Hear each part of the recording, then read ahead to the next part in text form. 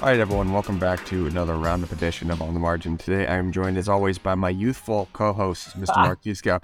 And it's youthful because he is the one down at Bitcoin Miami, and I'm the one being an old fart up here in New York. There Welcome, you Mark. go.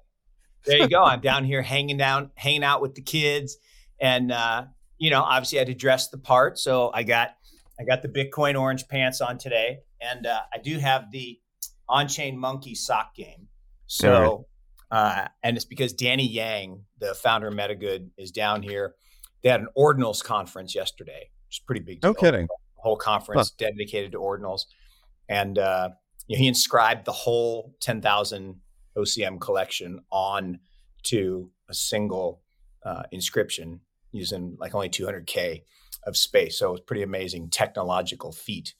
And he was down giving a talk about that. So shout out to the OCM crew.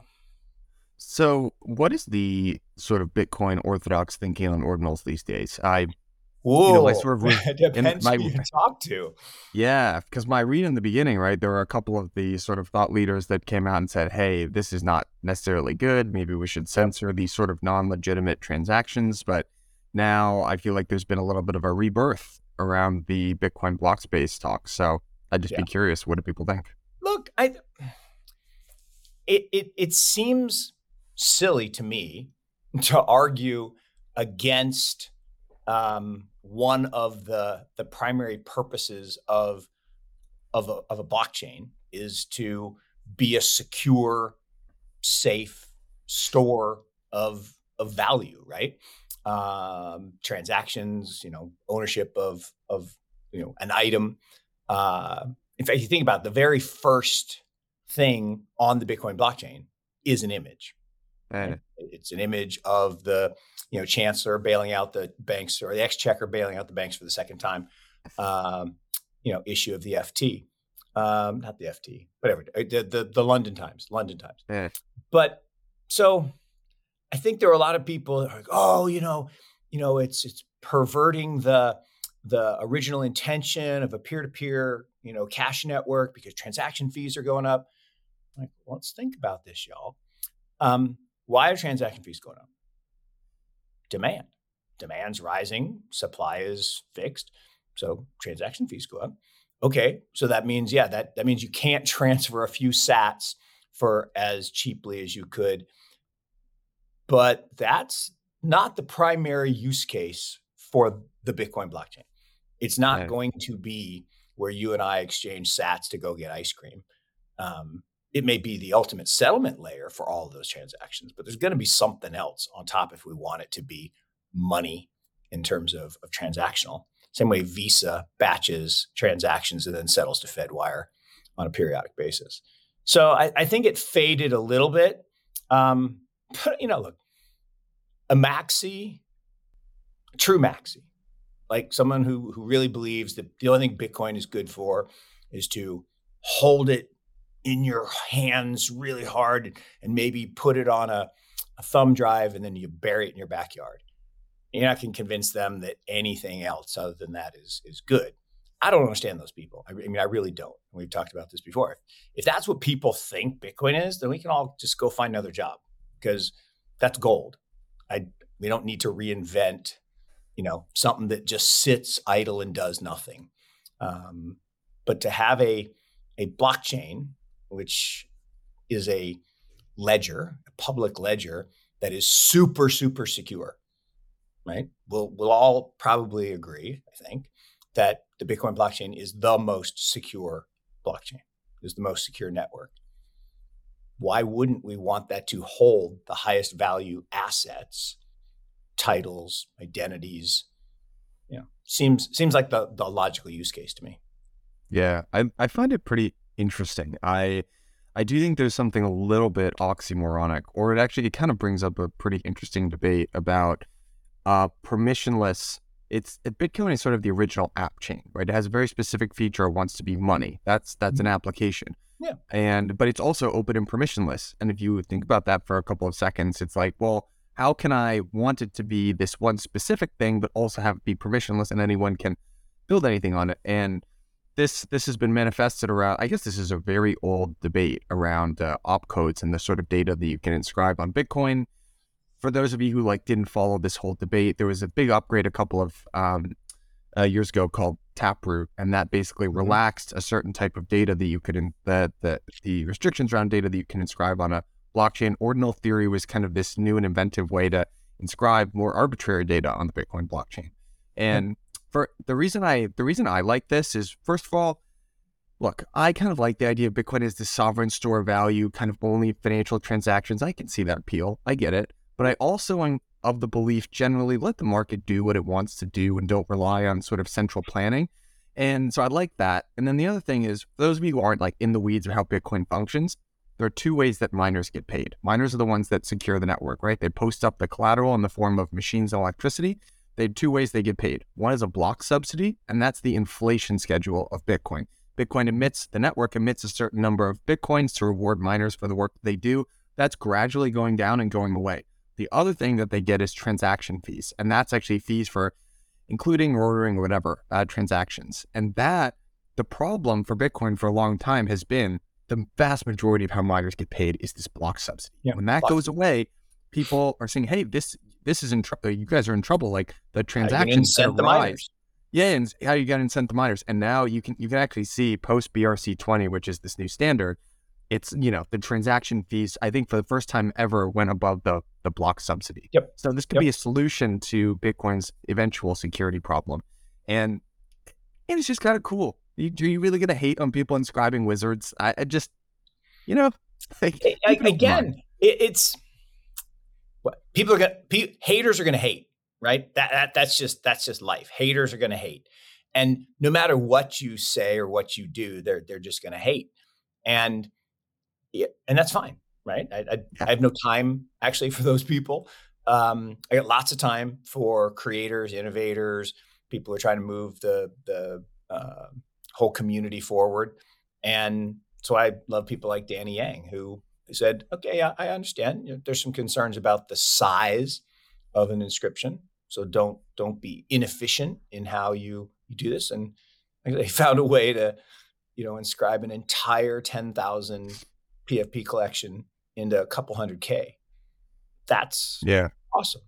So Yeah, it's the one thing I will say that makes this a little bit, let's call it politically tricky, is this Taproot upgrade sort of subsidized this one specific set of data called witness data, and that's where ordinals are being inscribed. So yeah, actually, in a funny way, these NFT sort of arbitrary data inscriptions are generating way less fees. Essentially, the network is subsidizing them, and that you could make a pretty strong yeah, argument that that's not what the Bitcoin blockchain wants. However, another value of the Bitcoin blockchain is once it makes its way into the code, very difficult to change. You need some yeah. sort of fork to change those rules. Well, but that goes to your And point about the free markets, Michael. uh That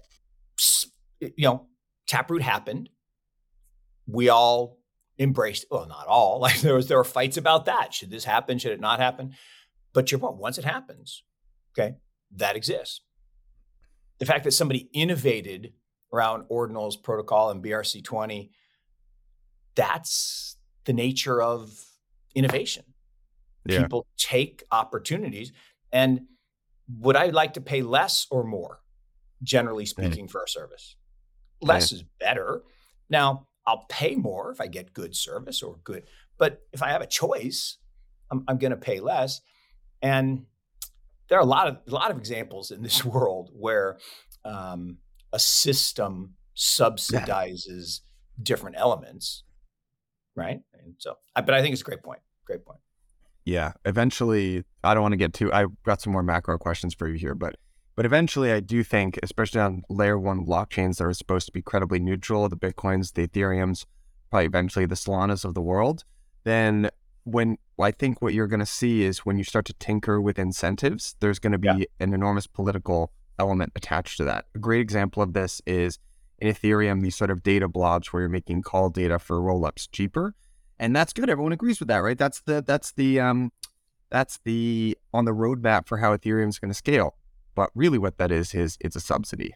And Sure. it's, there are going to Yep. be political fights about that. It'll be fun to watch in the future. Let's, There will always be fights. Look, and that's the perfect segue. Politics, geopolitics, macro. Could we have uh, I won't say a crazier time. We've had crazy times in the past, but um, man, I am struggling with the geopolitics of what's going on. And we had this amazing webinar yesterday. And We had one of our China team got one of our managers that focuses on and only invests in the semiconductor space in it's China and Taiwan. Um, and he just did a masterclass on how the semiconductor industry is changing and what the real issue is between China and Taiwan and the US. And it was absolutely fascinating. I mean, and at the end of the day, he was very circumspect about it. And he's like, um, you know, the growth in any market, whatever that market is gonna, to your point, is gonna drive the innovation. And China is growing really fast on a relative it. basis compared to every place else. And they have said, okay, I cede the high end level integrated circuit design functionality to y'all in the US and the Netherlands, right? You're the best at that. We're not going to try to replicate that. But in terms of the manufacture of the lower end actual circuits themselves, the chips, yeah, we're going to win because we have better production capabilities. We are the manufacturing engine of the world. And despite all the rhetoric and the tariffs and the exports out of China to the rest of the world continue to move up exponentially. And they win. They just win.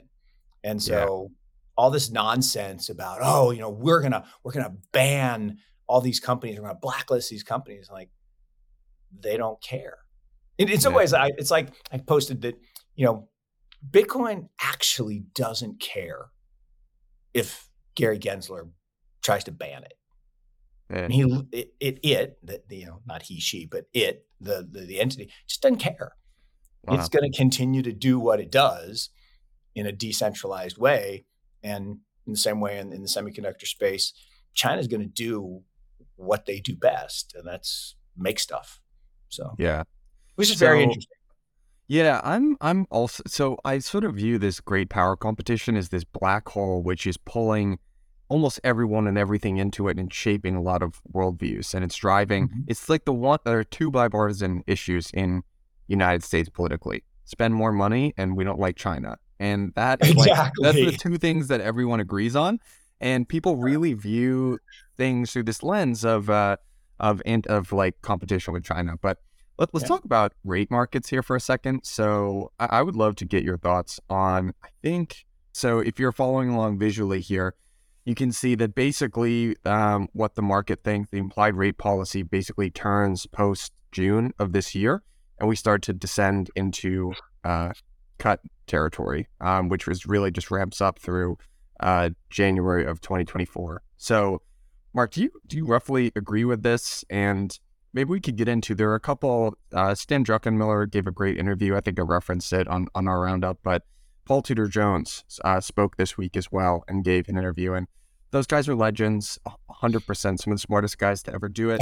I do want to caveat and say, like, sometimes there might be, ulterior motives for getting on and speak on CNBC as well, but I always listen when those guys Of talk. I course. just love to hear what they have to say. And Paul Tudor Jones gave this interview where he mentioned that we're near the end of this hiking cycle, and he sees stocks ending higher this year. So with all that as a lead in, what do you think about this projection? Uh, I think the projection is aggressive, um, but it's always aggressive, right? If you go back and you look at this projection for rate hikes, it was always aggressive. The market, I don't know, and I think people are overconfident in their ability to forecast, particularly Yeah, forecast the activities of other people, where you really don't have any control. And so I think that's part of it. So if you go back and you look at just about any chart on rates over time, whether it's the the Fed themselves with their dot plot and what they said they were going to do with policy, which was always way more aggressive than what actually happened because timing was different, or the futures market kind of discounting. I will say the futures market is more accurate than the participants. Pundits at the different investment banks are usually really bad. I said the Fed themselves have been really bad. I think these markets, these implied rates are actually more accurate. I struggle with the aggressiveness of cuts given no declaration of slowdown or recession, no give on analysts forecasting higher profits. I mean, someone came out yesterday, it was like, AI is gonna, increase S&P profits. I think they said like 30%. Like, on what planet is AI? And yeah, we've all seen the meme, I'm sure, of the, handing the CEO his talking points. Say, we're integrating AI. We're integrating AI. No matter what business you are, you can be Dairy Queen. We're integrating AI. We're going to mix your upside down, milkshake. I can't remember what it's called. The Blizzard.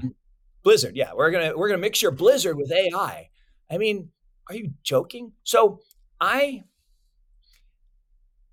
if you're the rate setting and things are good, right? Things are good, meaning we're expanding, profits are doing well, companies are doing well, households are good. How do you cut interest rates? Why do you cut interest rates? That's not the normal reaction when things are good. When do you normally cut interest rates? When things are tough and you're trying to re-stimulate an economy. And the other thing I don't really understand how they're going to walk this tightrope is the budget and the deficit. We're still talking trillions with a T, back to your, the thing that they definitely agree on. We need to spend more money. We especially need to spend more money for the people in my district, right? Whatever if I live, if I'm in Maryland, we need to spend more money on fishing boats, crabbing boats. If I'm in California, we need to spend more money on stopping wildfires. I mean, whatever it is, spending money is there, and someone's got to buy those bonds. That, I think, is not an environment for aggressive rate cutting. I just don't see it. Hey everyone, we'll get back to the show in a minute, but just wanted to let you know that we've got our permissionless conference coming up. This is the one that we do with Bankless. It is the biggest and best conference in DeFi. It's going to be in Austin, Texas this year, September 11th through the 13th. If you've been in crypto for a while, you know that bear market conferences are the best conferences because those are the ones that all the alpha's at. This year, we've got a phenomenal lineup of speakers, and the topics that we're covering are insane.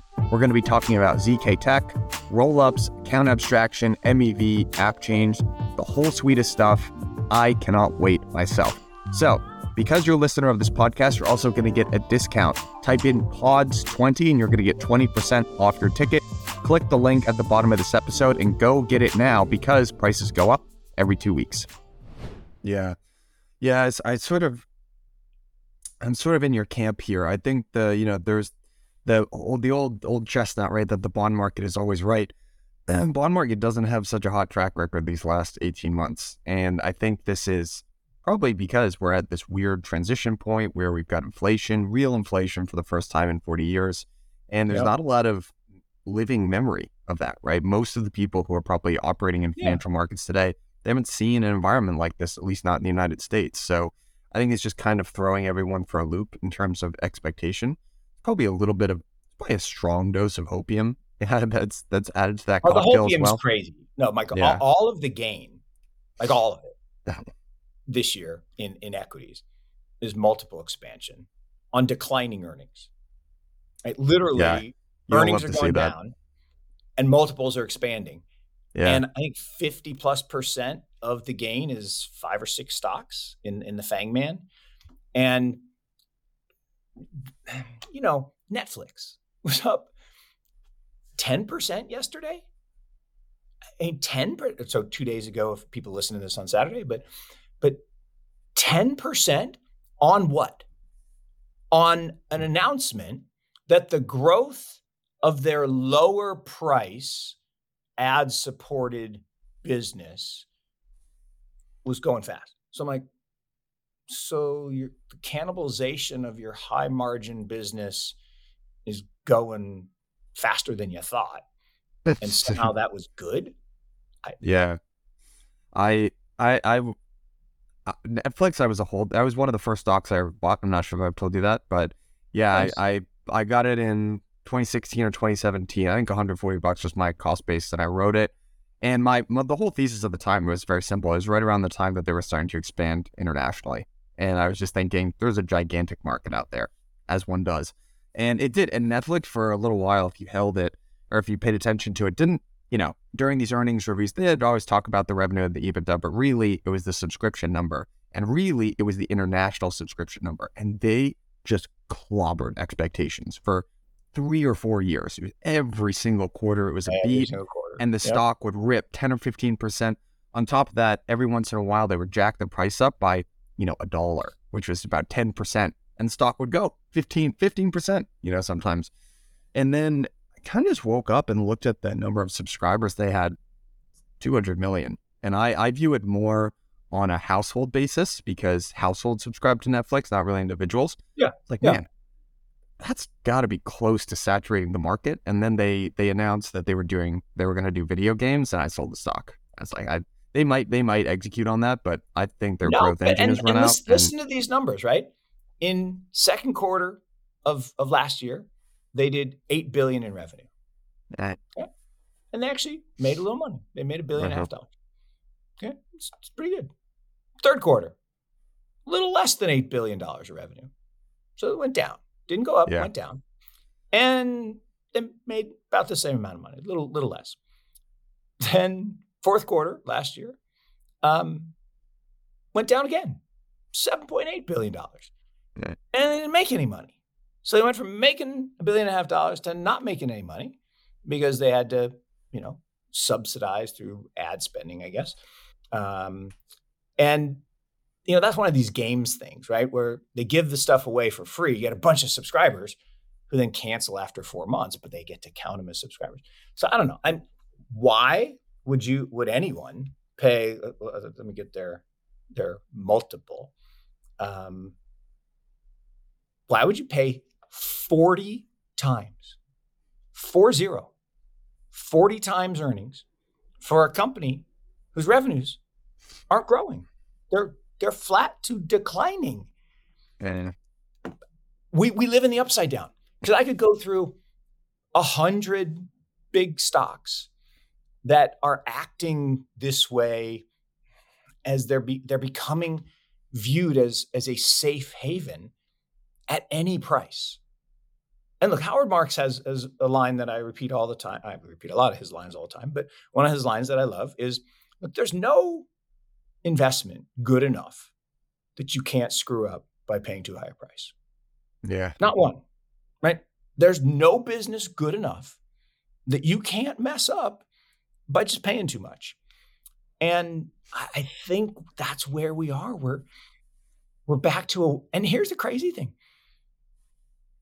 Interest rates are higher today than they were 3 months ago, 6 months ago, 9 months ago. Correct? Right? I'm pretty sure that's a 100% accurate statement.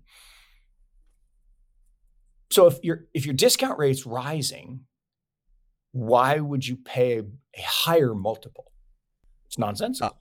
It kind of is nonsensical. And maybe one thing look, markets move at a rate that is different from the rate of human perception. As in, sometimes we can spot a trend and it just takes it takes longer to get there, and you're confused and hemming and hawing and why is this happening? So I think, I'm sort of in the camp with you, and I'm looking at this and thinking, I don't think at least traditional markets haven't taken their medicine. So one explanation for what we're describing here is Netflix did, it was a bloodbath in 2022. I mean, as bad as it was for Yeah. crypto, Yeah. the big tech giants, I mean, they, Yeah. their Yep. stock fell out of the sky. If you remember, Yep. Bill Ackman bought it. He had to turn around right and sell it. It was a bad year. So Yeah. there's some amount of mean reversion that happens after a stock goes down, whatever it did. I don't have the numbers, but it's Sure. a No, no, 60%. no. No, it's a great point. Meta is a great example, right? I Yeah, mean, went mean down reversion. 50+%.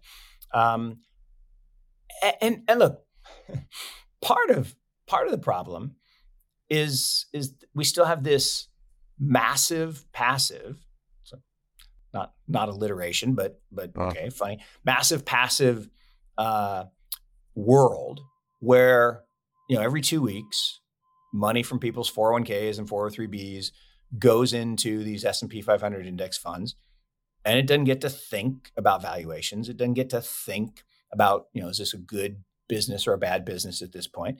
It just has to buy them based Yeah. on their capitalization weighting. And this is probably the scariest stat I've seen, and I don't really know how to deal with it other than just not participate, is the weighting of Apple plus Microsoft, which are two great companies. I mean, they're great companies. But the weighting of those two is now over 14% Wow. of the US stock market. I can't think of a time in history where that level of concentration has led to positive returns over a meaningful time frame. Now, people would, but the last 2 years has been great. Fine. You know what? Yeah, because we've lived in the upside down of this transition from the nirvana of zero interest rates, and therefore everything is worth infinity, right? Because if I divide anything by zero, it's infinity. So okay. To well, I mean, everything that I look at, whether it's credit card delinquencies spiking, whether it's travel activity falling off, whether it's home ownership collapsing, home buying, home transactions collapsing, shows that there's been real impact on the average person of this spike in inflation, as you described. And yet, a certain number of businesses can still paint a picture of, we're making a lot of money. Well, yes, everyone's renewing their subscription to 365, Office 365 or whatever. Okay. And they said they're going to introduce this AI thing into Microsoft. I don't know. I haven't heard very much really good about it from the people who are using it. I tried Bing once, didn't do anything for me.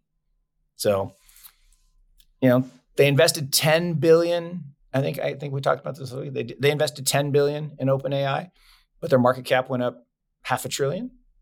Are they going to make $500 billion on Bing? I'm gonna call no. I'm gonna say no. Yeah, I mean, this is what happens when markets overreact to new technologies that are super interesting, right? We talked about this with Chegg.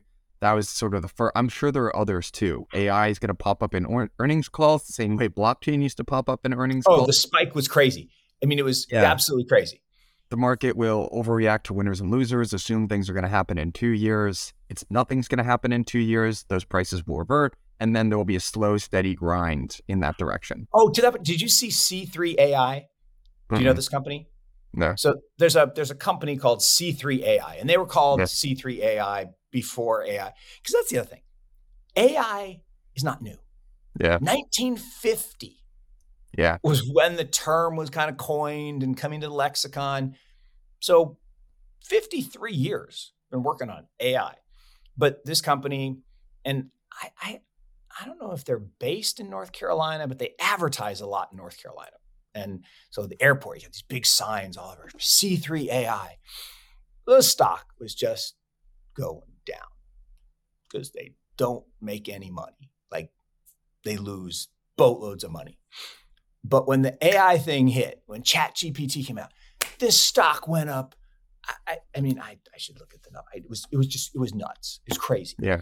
Yeah. And then people are like, well, what do they do? They're a consulting firm. And it reminds me of what happened. There was this company back in the dot-com boom. And what they did, they were a little consulting company, and they helped companies change their name to .com. Good. And we actually invested in this company, believe it or not. And our cost basis was 50 cents. 50 cents. It went public at $100. Yeah. Okay. 200 times. And I remember calling the venture capitalists we had invested with. And I said, what should we do? We got the stock back distributed. He says, I'm an insider. I'm a board member. I really can't talk about it, but I can say two things. Okay. Revenue, 6 million. Market cap, 6 billion. Like, oh, I gotta go. I gotta sell. And we sold. And the stock went to 4. Now, at 4, it still would have been an 8-bagger. Still would have been a good investment. But that the hype, I mean, can you believe that hype? Or we can go Long Island Ice or Long Island Iced Tea, Long Island Blockchain. Yeah. And, But there's the signal in that, and I think, oh I my God. really think, look, I know maybe for some folks on this who are listening, they're going to think this is silly, but I used to just look at that and say, that's a bubble. Man, these crazy people, what are they thinking? Yada, yada. A fool assumed part of it was money. Now, I sort of still think that, but I do think bubbles are indicative. They tend to actually be directionally right. Things that inspire that much euphoria and enthusiasm generally are actually directionally right. They're just wrong on the timing. And I think that's the tricky thing. That's a great insight. Yep. It's, you see it in crypto cycle after cycle. And there is this, if you're sort of deep in the weeds on crypto, I do think one smaller trend that tends to be true is the sort of hypiest part of a bull market that everyone just fades and says that was ridiculous, ends up getting reworked and ends up being the driver for the next bull market. Best example I can think about that is ICOs. I mean, ICOs, everyone was like, you wrote it off. Token was a dirty word for a while. Then they rejiggered that sort of capital raising mechanism, and it drove the next cycle. But I want to just like put on our speculation caps for a second here and ask you. My favorite. We might have talked about this last week, but I was talking to some friends about this, and I have some more opinions on it. But there was this great quote that resonated with me, just having worked in crypto for a number of years now, which is Stan Druckenmiller talks about. I'm paraphrasing, but basically, when you make interest rates 0%, people do stupid things. When you hold them at 0% for 11 years, people do really stupid things. Really stupid. And I am in the camp that I don't think we've seen people take their medicine yet. And I'm sort of wondering, okay, so we know that there's stress in the banking sector, but we also know post-2008, there was a lot of regulation that basically moved risk-taking that banks wanted to do out into kind of this broader shadow banking sector, alternative lending and financing centers.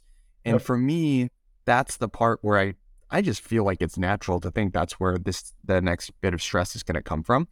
But I don't know exactly where. Commercial real estate is the obvious one. Yeah. But the fact that everyone thinks that it's going to be commercial real estate makes me think it's probably going to be something else.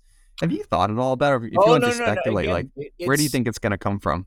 Again, it's the right analysis. It's that second order thinking, right? I mean, maybe one of the most important things, no, it is the most important. The most important thing in investing is second order and third order thinking, right?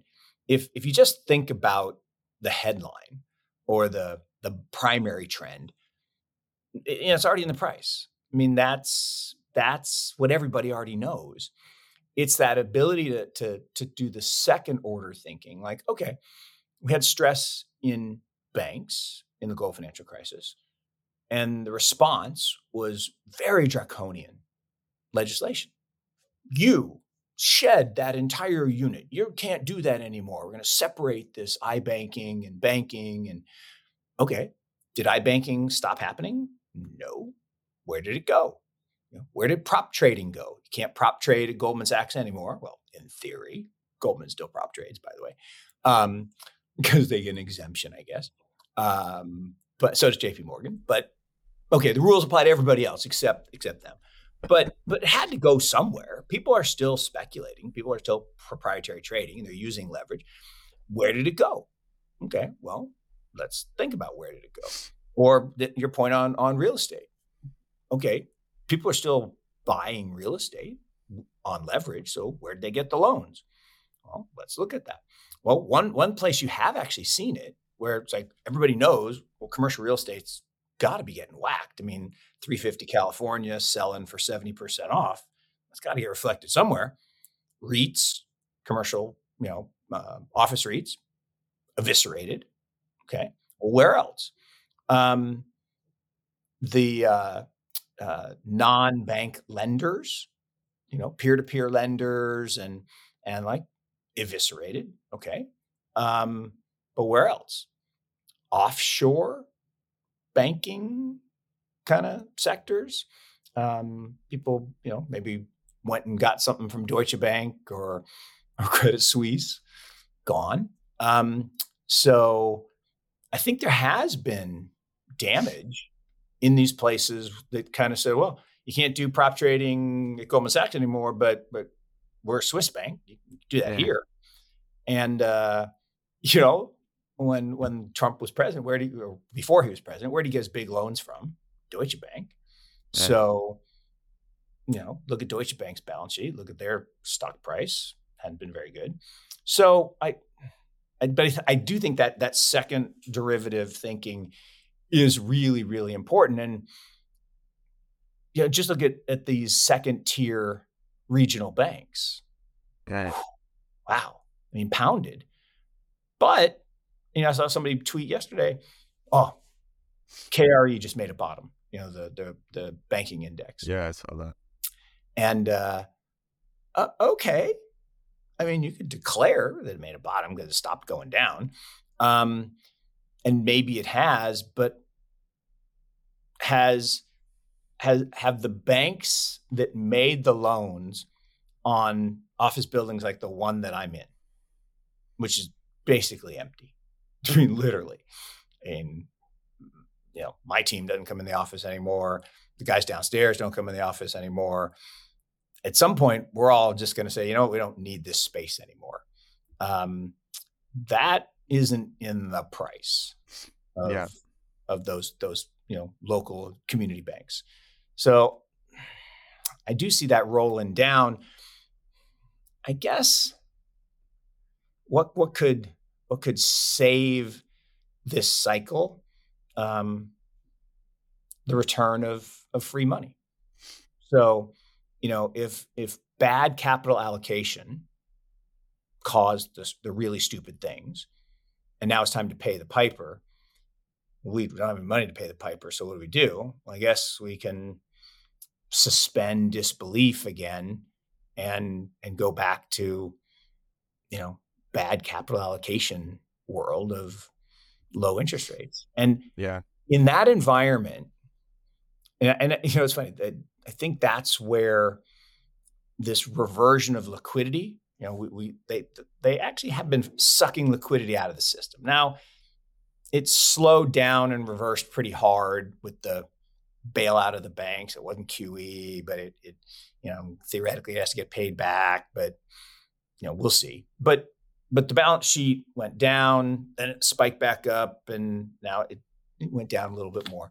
So they're not putting liquidity back into the system. Should they turn around and lower rates, that liquidity will certainly, revert back. And in that environment, it could be a really big risk on kind of, Paul could be right.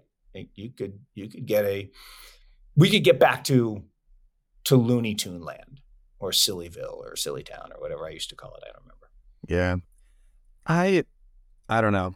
I sort of have, I feel like I maybe in past times would have a prediction here, but I think it's just so complicated and so hard. I could kind of see it going either way, right? I have this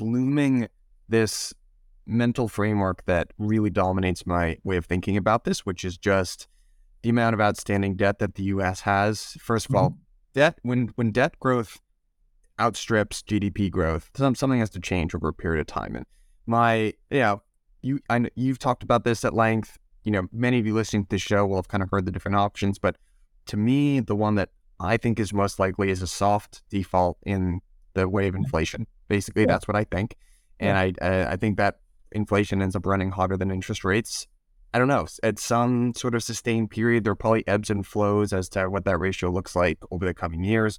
But I generally think that. So that's my sort of thesis for. But I don't know how specific Well, no, asset no, but prices are going to your react. insights, your instinct is right. I mean, for 100+ years, the rate of inflation was roughly equal to, not roughly, it was exactly equal to the short-term interest rate, the risk-free Yeah, rate, right? yeah, So your real return for leaving your money in cash was zero, uh-huh.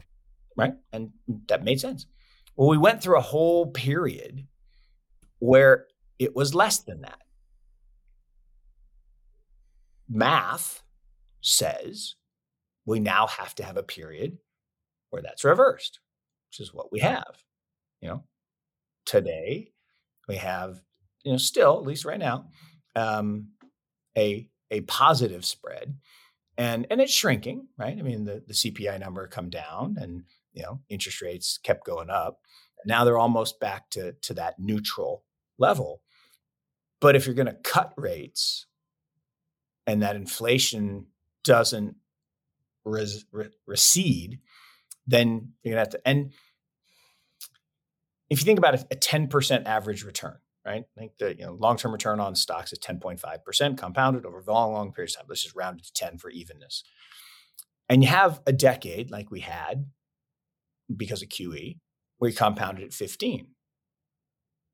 You have to, by definition, have a decade where you compound at 5. Unless you're going to tell me that the 140-year trend of 10.5 is somehow going to change. It's not, right? I mean, 140-year trend exists because it's a 140-year trend. And when you look at the regression line, I mean, it's beautiful. It's perfect because there's a logic to why you get a 10.5% return, right? There are components to it.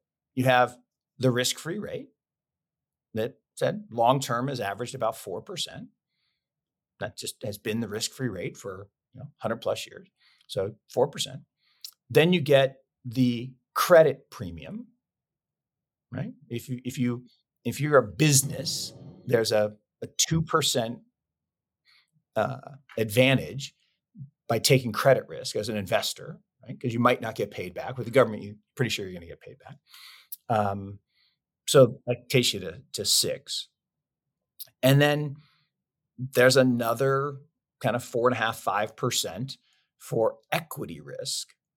Well, what's equity risk?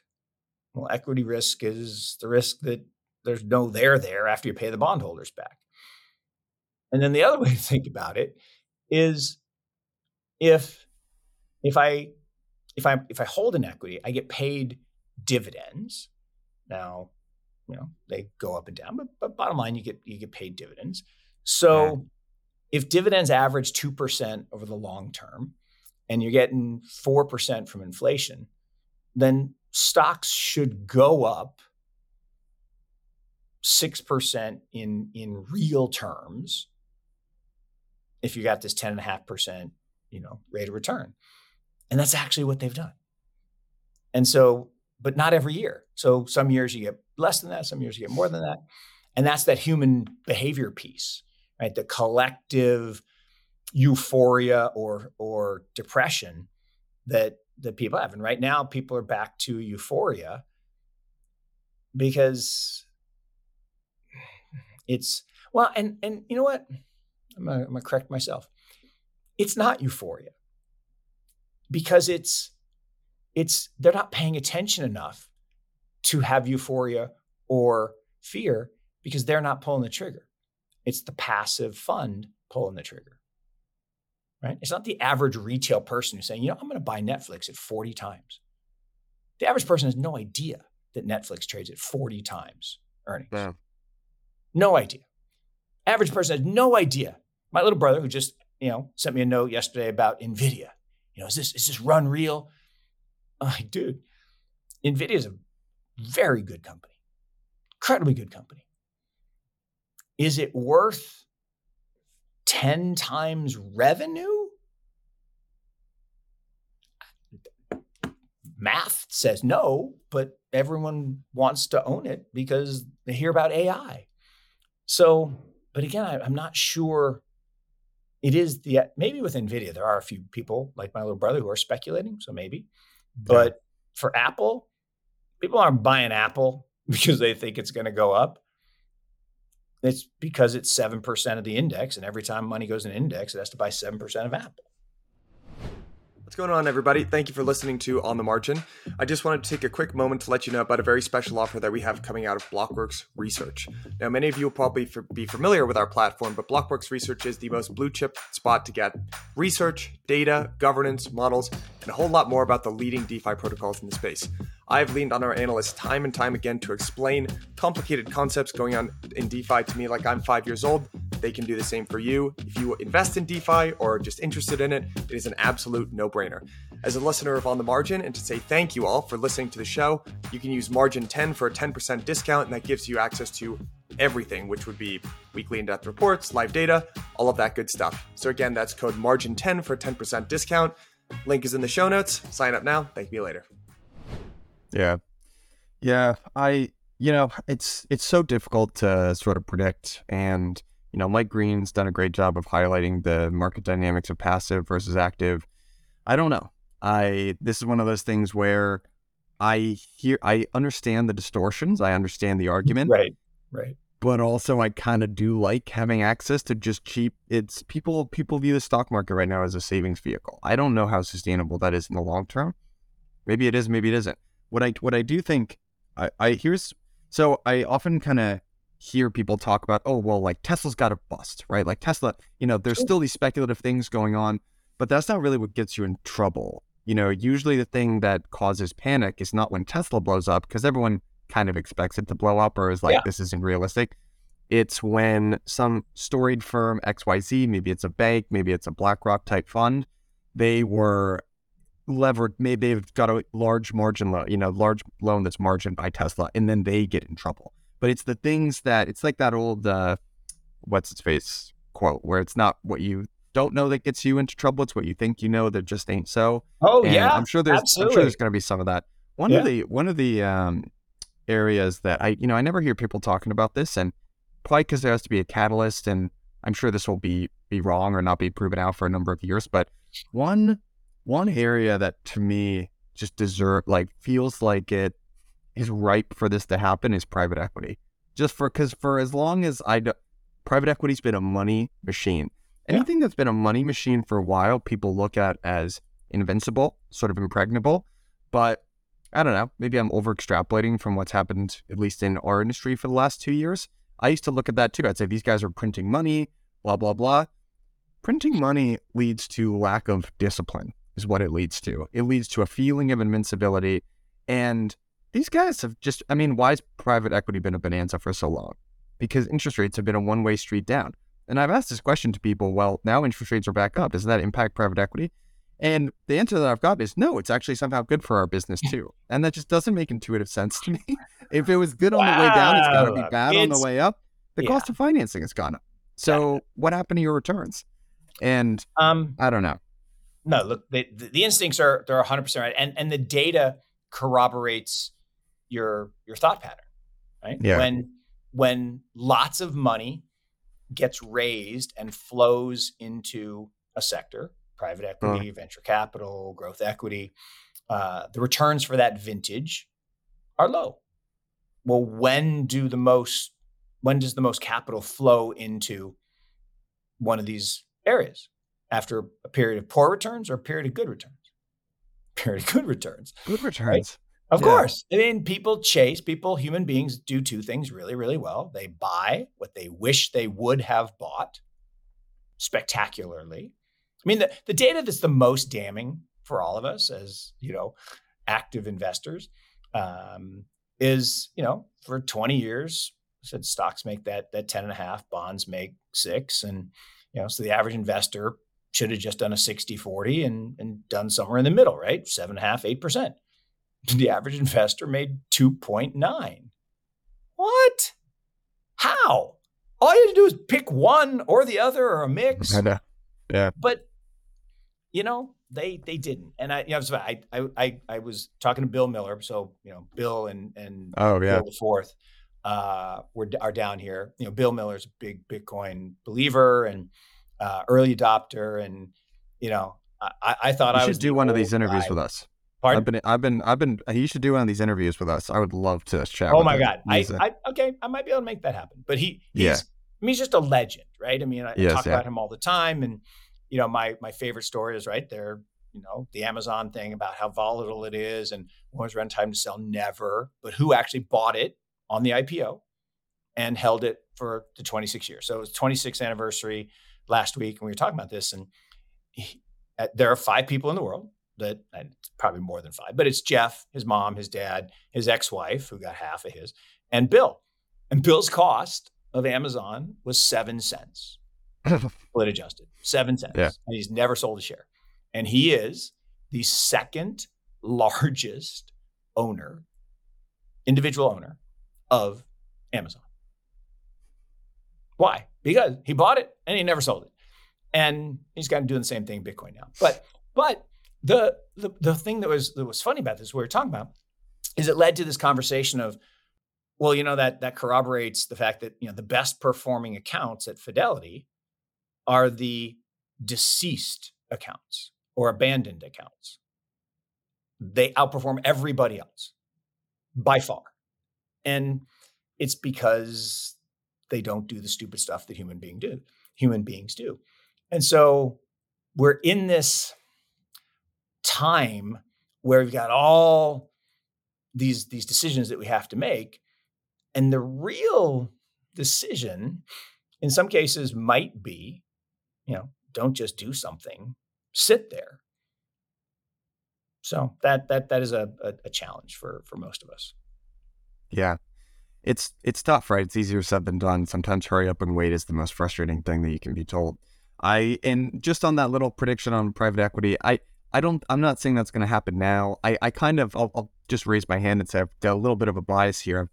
I've started to see the world through this angle. I got sent a meme a little while ago that was like, do you ever have something that you used to really love, but now is shit? Well, you have private equity to thank for that. And they're very good. They do this thing where they see a really great asset that maybe a local entrepreneur has done. Maybe there's a little bit of economic surplus. Is that dumb? Maybe that's being a good business owner because you have a long-term mind for it.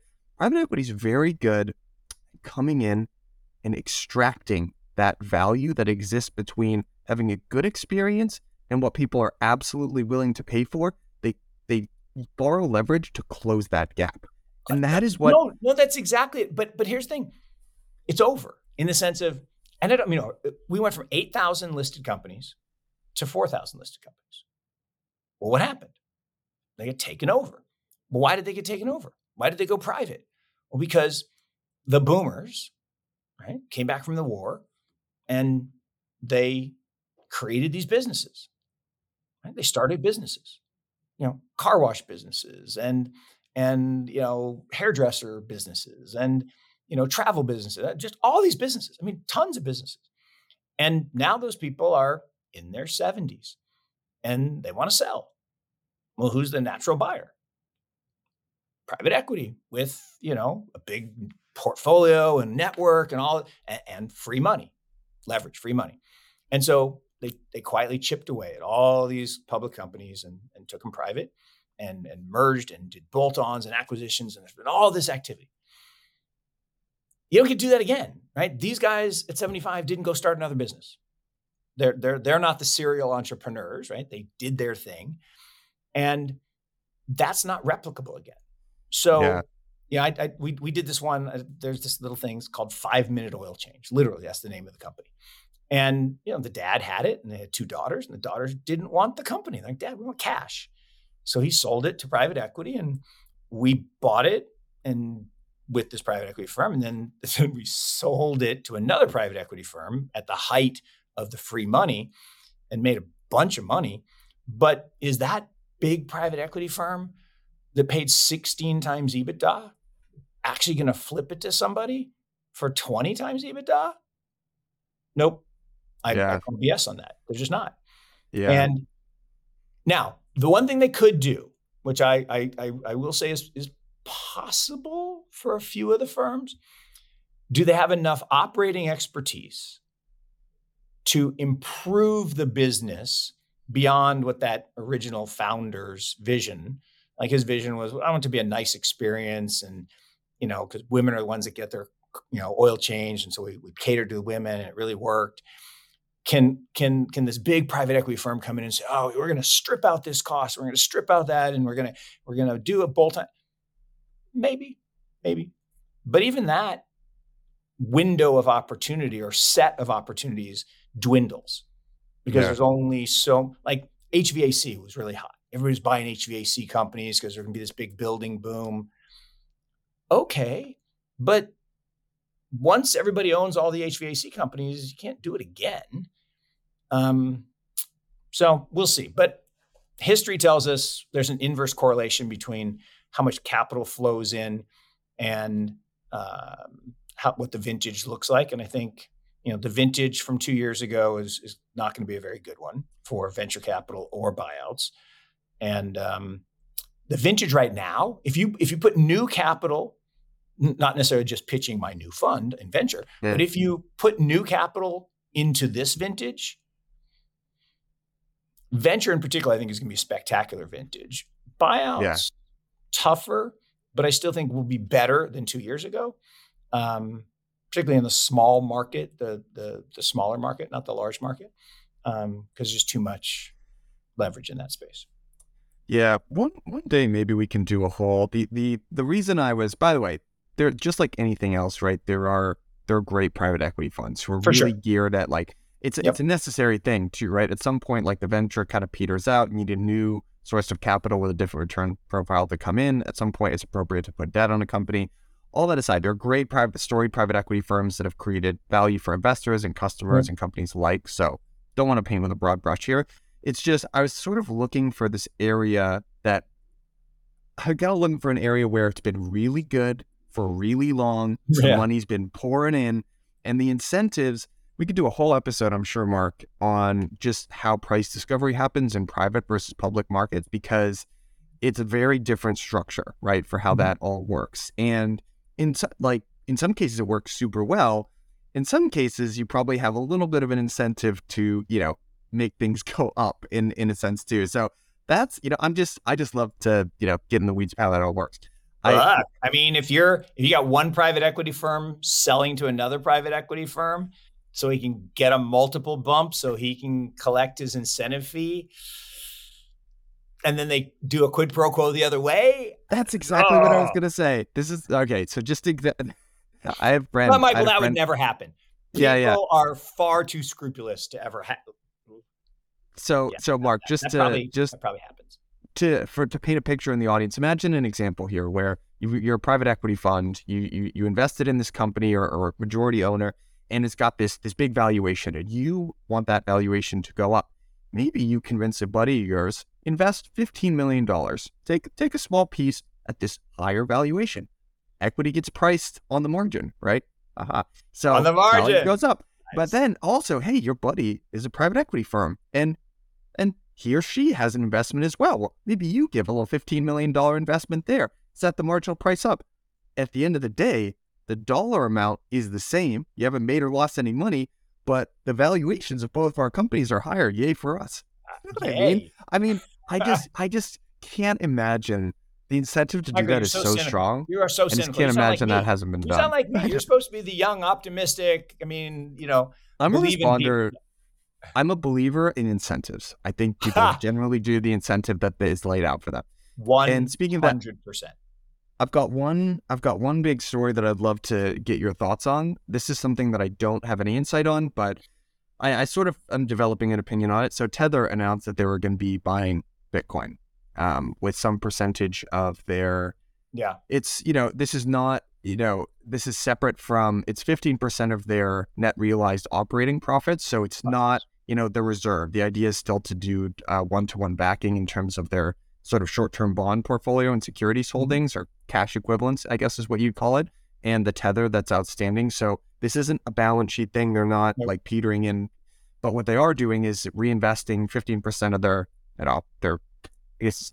net operating profit into Bitcoin. And they're also doing gold, which is sort of interesting as well. What do you think about this?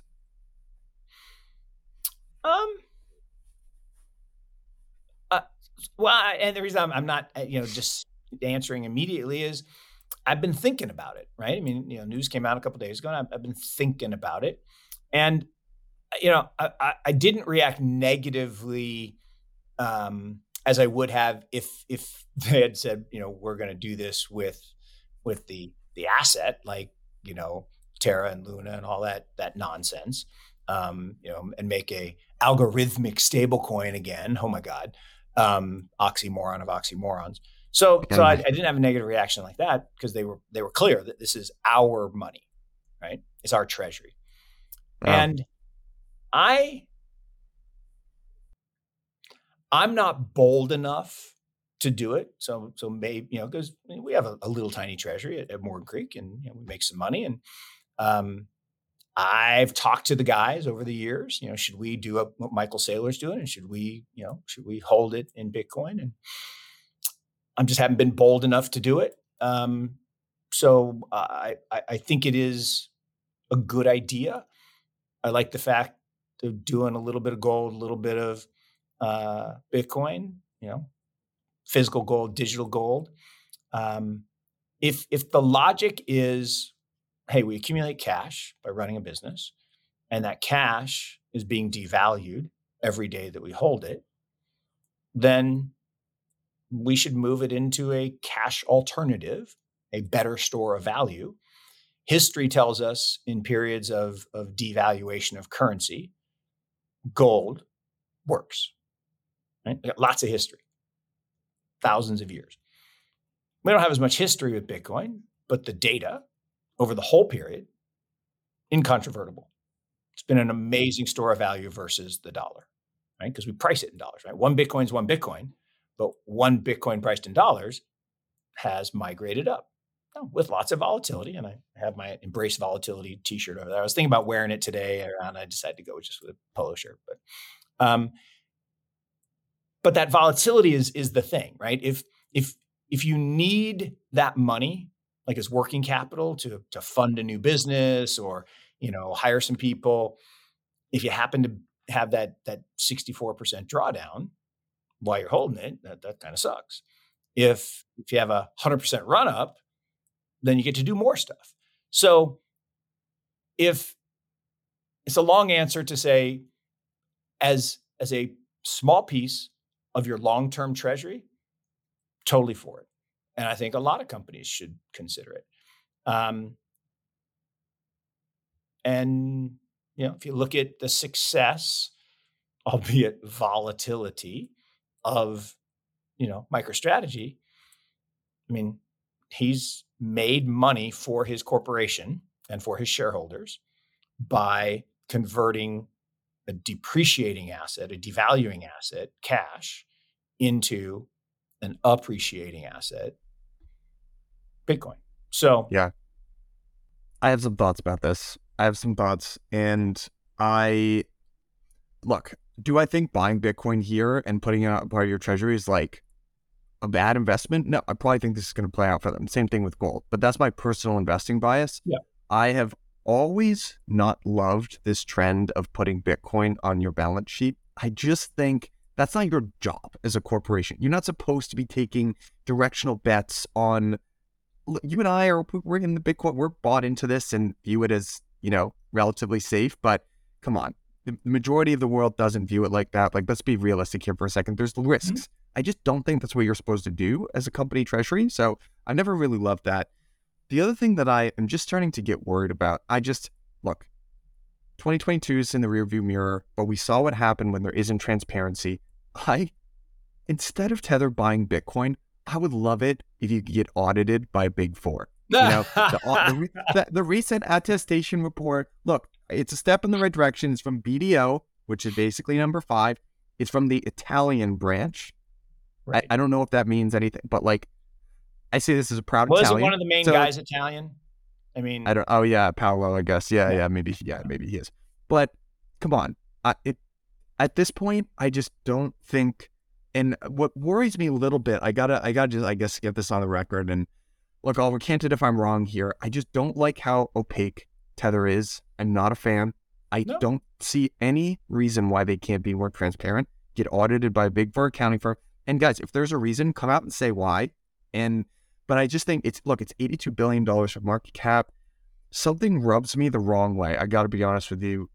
Just pattern matching. I don't like it when people come out and buy Bitcoin for what I view as the wrong reasons, which is like trying to get people on your side or some sort of optics about it. Something doesn't. I just don't like it. I actually agree with you. I agree with you that they are probably doing it more for PR than a belief. I'll agree with you on that.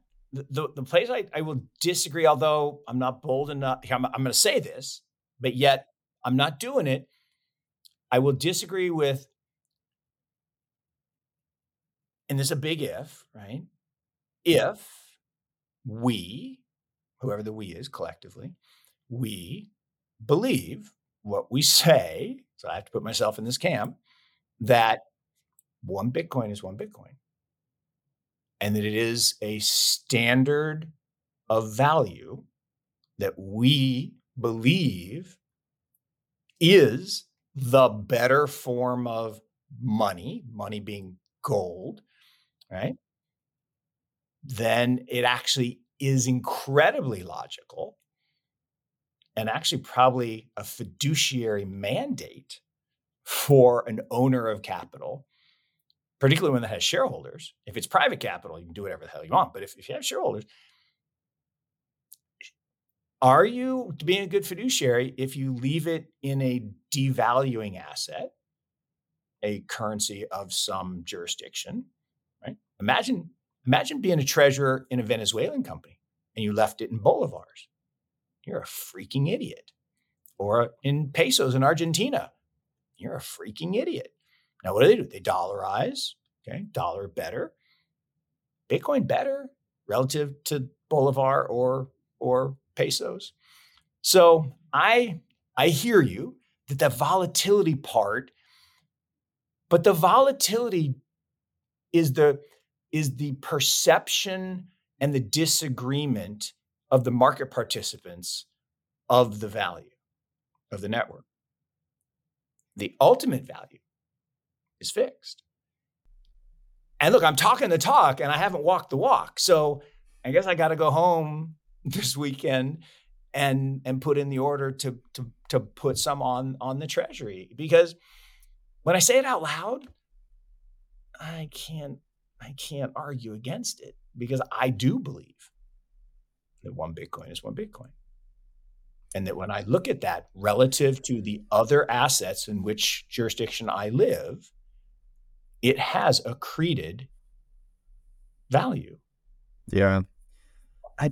All right. So I have a number of thoughts here, which is I believe so personally, yeah. Personally, I'm basically my entire net worth is in crypto. So personally, I'm okay taking that risk. Company, I think about things differently. I want to minimize the surface area of risk that I'm taking. On a company basis, Blockworks, I want to minimize our risk taking to trying to win in the sectors that we compete, and I don't want to compete against that. So then it's like, okay, I'm looking at the treasury, my liability should match my assets, right? So even if, right, there is some sort of devaluation event, like it's in dollars, right? So, you're even if your assets get devalued, so do your liabilities as well. So they kind of happen in tandem. The other thing that is really starting to impact probably the most influential video I've listened to in the last year, because I've just ruminated on a lot. Go check out, link it up here. Sir Paul Tucker, my colleague Jack Farley did an interview with this ex-central banker.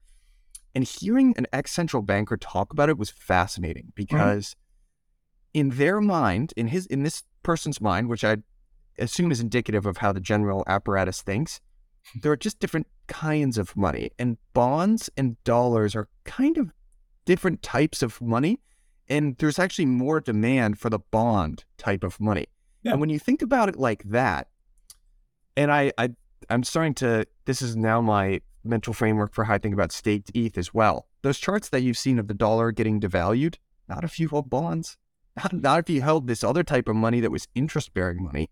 And that's what you should be holding your assets in as a corporate treasurer. So you don't have as much de-risk. So when I put it all together, look, I wouldn't blame you. I mean, but Michael, that's what the banks did. Yeah. That's what the banks did, right? Yeah. And then interest rates went up. And the problem is, you said it, it's the asset liability match or mismatch. Yeah. If you need that money in your treasury to pay people every week, you can't afford volatility. Yeah. Right? Because you need the right amount of capital. And so, but what we are accepting then is that subtle, constant devaluation where the purchasing power is eroding. But we're in it together, right? We're in it together. The employees and the company are in it together. But if you don't need it to pay employees every week, and you don't need it to pay your lease, let's say you've only paid your lease once a year and you don't need it, for a year, I could take a little more volatility. And, here's the interesting thing. If we just think about from the start 14 years ago to today, the value of Bitcoin has risen, right? Just has, right? It's higher today than it was 14 years ago, 13 years ago, 12 years ago, 11 years ago. Unfortunately, there's a point where I can say, no, but it's down from that point. Like from a week ago, it's down, or a month ago, it's down. But over a long period of time, it's accreted value. Why? Because the dollar got worse. Not because Bitcoin got better. One Bitcoin is one Bitcoin. But the Bitcoin priced in dollars went up. Part of that was supply and demand. Part of it. So we could talk all day about this but it's a very interesting. Well, it's a very interesting conversation. It's a very interesting conversation. For me, it just comes back down to, and I'm not saying, by the way, like Blockworks for, a period of time, we will accept sort of major forms of crypto. We do have, I'm not saying that we don't even hold any on our balance sheet. I would just want to minimize it and not, it's just about minimizing surface area of risk that we're taking. That's the point that I was trying to make. And it's a great point. And that's why I say it's the asset liability matching. Yeah. Right. If Tether's saying we're so profitable that we now have accumulated this asset and we're going to hold this asset forever. Yeah. We're going to be doing this forever. Yeah. The asset that I feel best about relative to currencies around the world, and it's not just dollars, but yen and euros, and is Bitcoin. We believe in the new money. If you believe that, and it is that bottom part it's the bottom part of the Coke can, which is a bad analogy because no one else to drink that. But at the tippy top of the bucket, you need the most liquid, most secure, and the risk you're willing to take is risk of devaluation for certainty of NAV. Right? Yeah, that's a good way of putting it. Yeah. Because risk can't be eliminated. It just changes form. Everything we do has a risk. So I don't want any NAV risk. I can't afford NAV risk because I have to pay my employees a fixed agreed upon amount, unless they agreed to be paid in Bitcoin, right? The mayor down here, right, in Miami gets paid partly in Bitcoin. So whatever the price is, that's what he's getting, but that's what he agreed to. He didn't agree to a certain number of dollars. So then you'd have to adjust the number of Bitcoin based on the dollar price. Then the second layer of liquidity, you might say, bonds are going to be okay for me because the risk of a big move in bonds isn't very high, particularly over a long period of time. But unfortunately, that's what the banks did. Now, they were forced. They were coerced, right? They were forced to buy the bonds, to borrow from the Fed, buy the bonds, do the arbitrage. And then the Fed raised rates on them and blew up their balance sheets. So, but you're right, over a long period of time, that bond money, that moneyness of bonds is superior to the moneyness of cash. But then equities, over a long enough period, you could say the same thing, right? But if the equity is going to accrete value because of dividends and the pass-through of inflation, then there is a moneyness to that. But again, there's higher volatility. So you could go a year or 2 years or 5 years. You probably can't go 10 years losing money. Well, I guess it's happened 10 years. There's been a 10-year period where you've lost money, but you can't go a 30-year period. You can't go a 30-year period. There's no 30-year period where you didn't make moneyness, positive moneyness of equities. I know.